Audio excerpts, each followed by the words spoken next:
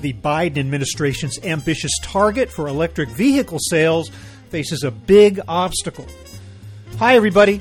I'm Bob Bowman, Editor-in-Chief of Supply Chain Brain, and this is the Supply Chain Brain podcast.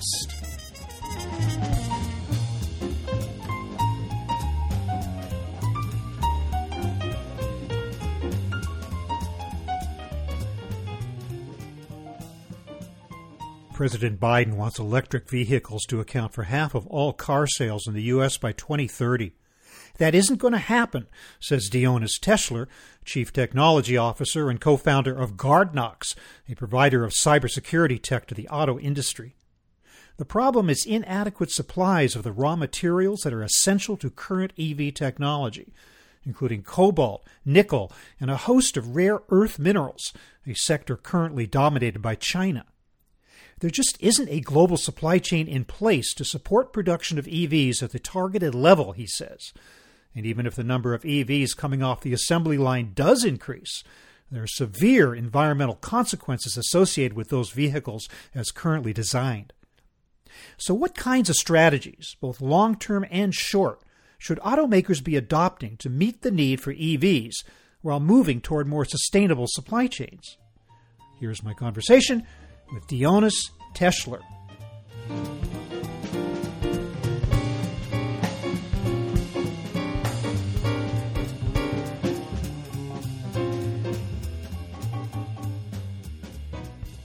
Dionys Teschler, welcome to the show. Great to be here. Thank you, Bob. Dionys, what is the current situation with regard to access to rare earth minerals, especially with regard to the production of electric vehicles? Actually, the situation is quite difficult in terms of supply chain. Just for us to get a bit of an understanding of how it goes, a lot of the components, the electrical components in electric vehicles, require those rare earth metals. Things like lithium, like cobalt, like various types of nickel, and various other chemical substances and metals. And they are used mainly in order to create some components within electrical motors, especially in the magnets, and also a lot of the small components inside of lithium-ion batteries, which are used in electrical vehicles. And without them, you actually can't build the main parts of the vehicle. The situation is that most of them today are supplied by China. And due to the recent political issues, or maybe not so recent in the last couple of years with China, there have been sanctions back and forth between the Western world and the Chinese government regarding a lot of import and export. And a big part of that was rare earth metals. Mm-hmm.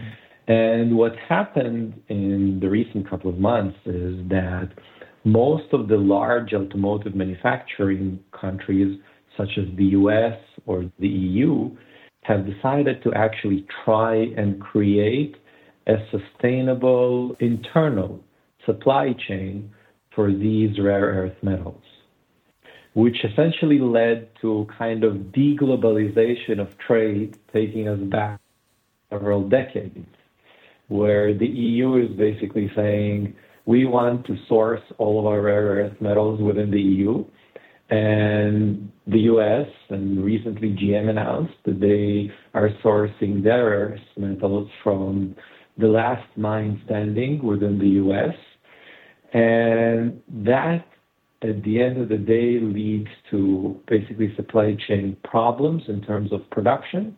It leads to much higher costs for us as consumers. And really, in the medium term, it can slow down the output of EVs in general. So if we think about or we project the need for EVs from consumers rising quite rapidly, the supply can probably not meet that. But the effort to source rare earth materials domestically is a multi-year, multi-billion-dollar project. So how do we keep up the flow of product in the meantime? What are the implications there? It basically means that there will be a limit or a cap to EV production. The exact numbers are of course, not really clear, but of course, the growth rates which are predicted are not achievable probably due to that. Also, in parallel, you have the chip shortage. So sometimes it's a bit difficult to know what is the exact issue in terms of supply. But even if you can get your hands on a new EV, it will certainly cost more to the consumer than it would have been if we didn't have those problems. So are you saying then that the Biden administration's targets for achieving, say, I think 50% of all sales of autos in this country by 2030 to be EVs, are you saying those targets, based on what you're telling me about supply, are unrealistic? It looks like they are, by current technology understanding, unrealistic. I've actually read recently, I believe it was on Forbes, that probably you need 10 times more rare earth metals than used today in order to meet those targets.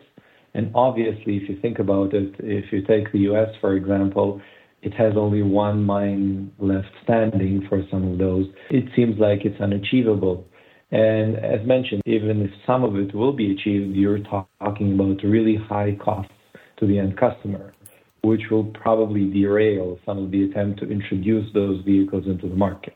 What about the environmental consequences of ramping up rare earth production here in the United States as well as Europe? That's a great point and a very interesting point, Bob. And that's something that most people who think of EVs as environmentally conscious vehicles seem to be a little bit misguided or are not aware of the entire truth of the matter. And the thing is that when you look at EVs, both in terms of operation, so charging them with electricity, and in terms of production and destruction, there's a whole life cycle that needs to be considered. And if you look at the production side, then the mining of these rare earth metals, coupled with the production processes used in order to basically build the batteries and some of the motors, are highly pollutive. And the pollution to the environment where these specific factories are located is extremely high. Now, obviously, in recent history, a lot of this has been done somewhere off U.S. soil, especially in China or in other kind of Far Eastern geographies. And today, as that becomes less realistic, we're coming to the fact that basically these gigafactories of batteries need to come inside the U.S. or inside the EU. And that's a big problem in terms of environmental. In addition, when we charge the vehicles, we need to remember that electricity needs to be produced somewhere. And it all depends on the technology in which this electricity is produced. In the US, the situation is better, but if we take Europe, a lot of electricity production in Europe is done still using coal power plants. And these are highly pollutive. And in Germany, there are actually less CO2 emissions if you're driving a Toyota Prius, which is still powered by petrol or gas, than driving a Nissan Leaf, which is completely electric, because the electricity production is not really green. So if you take as an overall, you're finding yourself in a situation where an electric car actually pollutes today more in its life cycle than a traditional internal combustion engine. And recently Volvo has published a study where it is claiming that end-to-end, so from start of production of all the components towards the destruction of the vehicle or till the end of life of the vehicle, it's actually 70% more pollution, generating CO2 pollution, than a traditional hybrid or even some internal combustion vehicles, which is a staggering number, 70%. Taking into account all the ramifications of production and disposal and the like is where you get that figure? Yes, exactly. That's how they came up with it. Of course, the study published didn't exactly state all of the numbers that they took into account, but it was still publicly PR'd, and that's something that they apparently stand behind. And if you even look in the destruction of these vehicles, if you look at how the disposal process works with lithium-ion batteries, it's essentially equivalent to nuclear waste. Wow. So EV batteries are disposed of exactly in the same process as nuclear waste, which is being buried in the ground for later generations to worry over, which is not something we would like to do, obviously. Do you think that the concerns that you're voicing today might lead to the invention or innovation in alternative power beyond EVs? We've heard of the possibility of hydrogen figuring into somehow, or complete redesign of batteries as they don't even require lithium. Might we be looking at some inventions down the line that will address this issue in that way? That's, again, a great segue. There are several possible solutions. One of them is mainly worked on in the EU, which is alternative fuels and new combustion engine technology.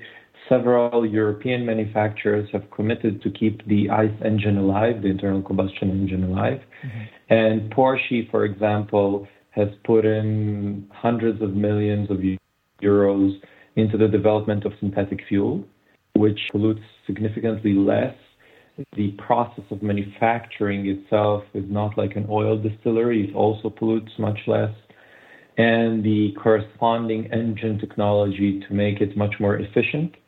Because if we look today, the benefit of fossil fuel is that the energy density in fossil fuel is still higher than lithium-ion batteries. So per pound of fossil fuel, you can extract more energy than 1 pound of lithium-ion.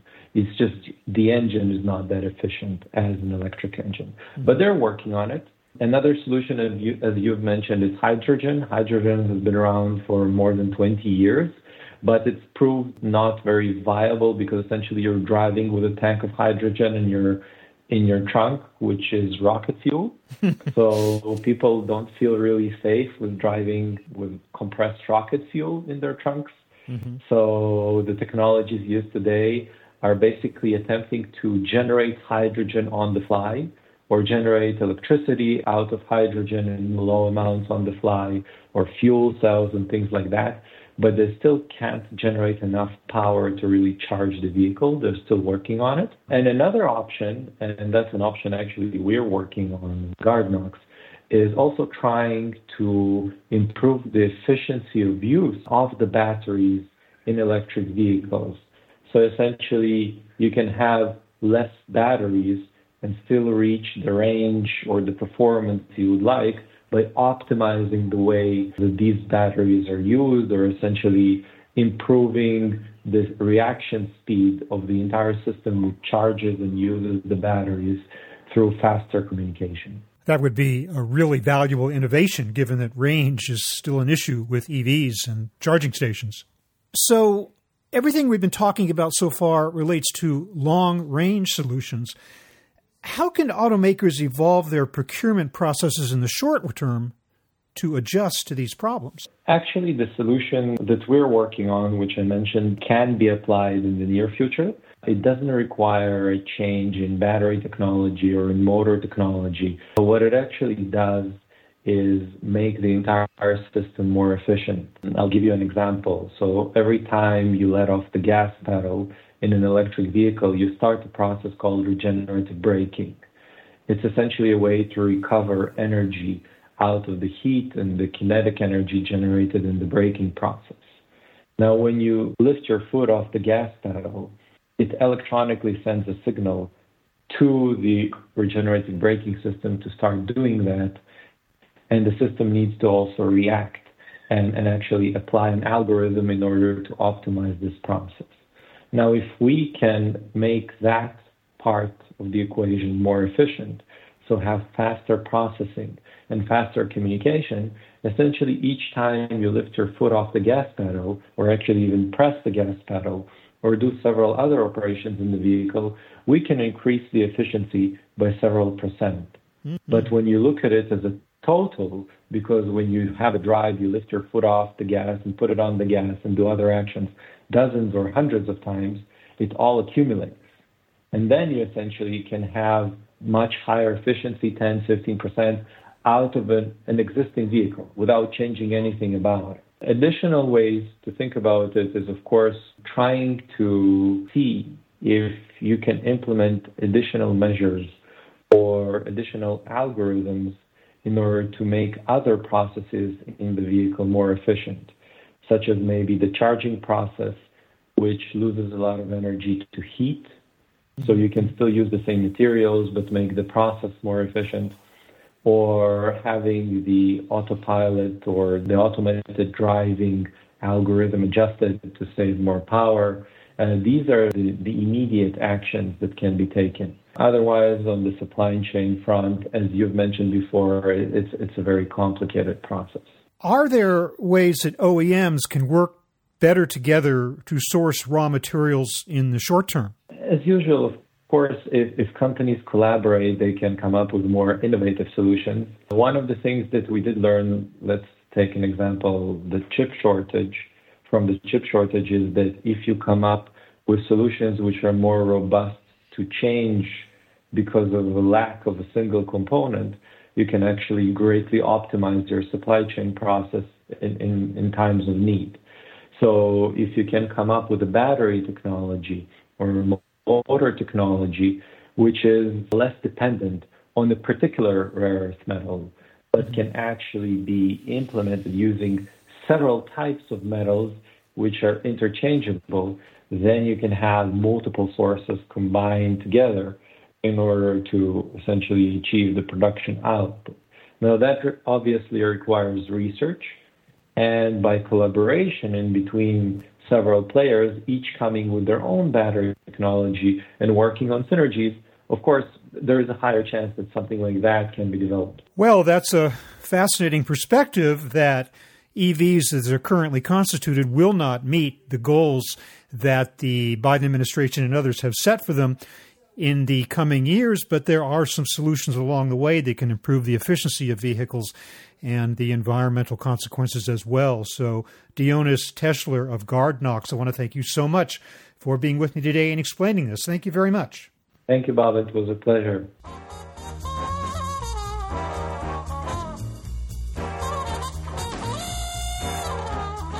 That was my conversation with Dionys Teschler of Gardnox, talking about the promise, problems, and prospects of electric vehicles.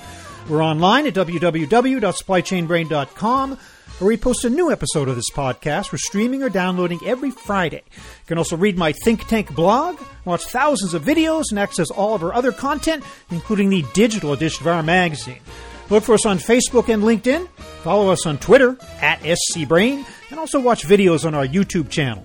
You can also download or subscribe to the podcast on Apple Podcasts. Got any comments or suggestions on this or any episode? Email me at rbowman@supplychainbrain.com. Stay well, and see you next time.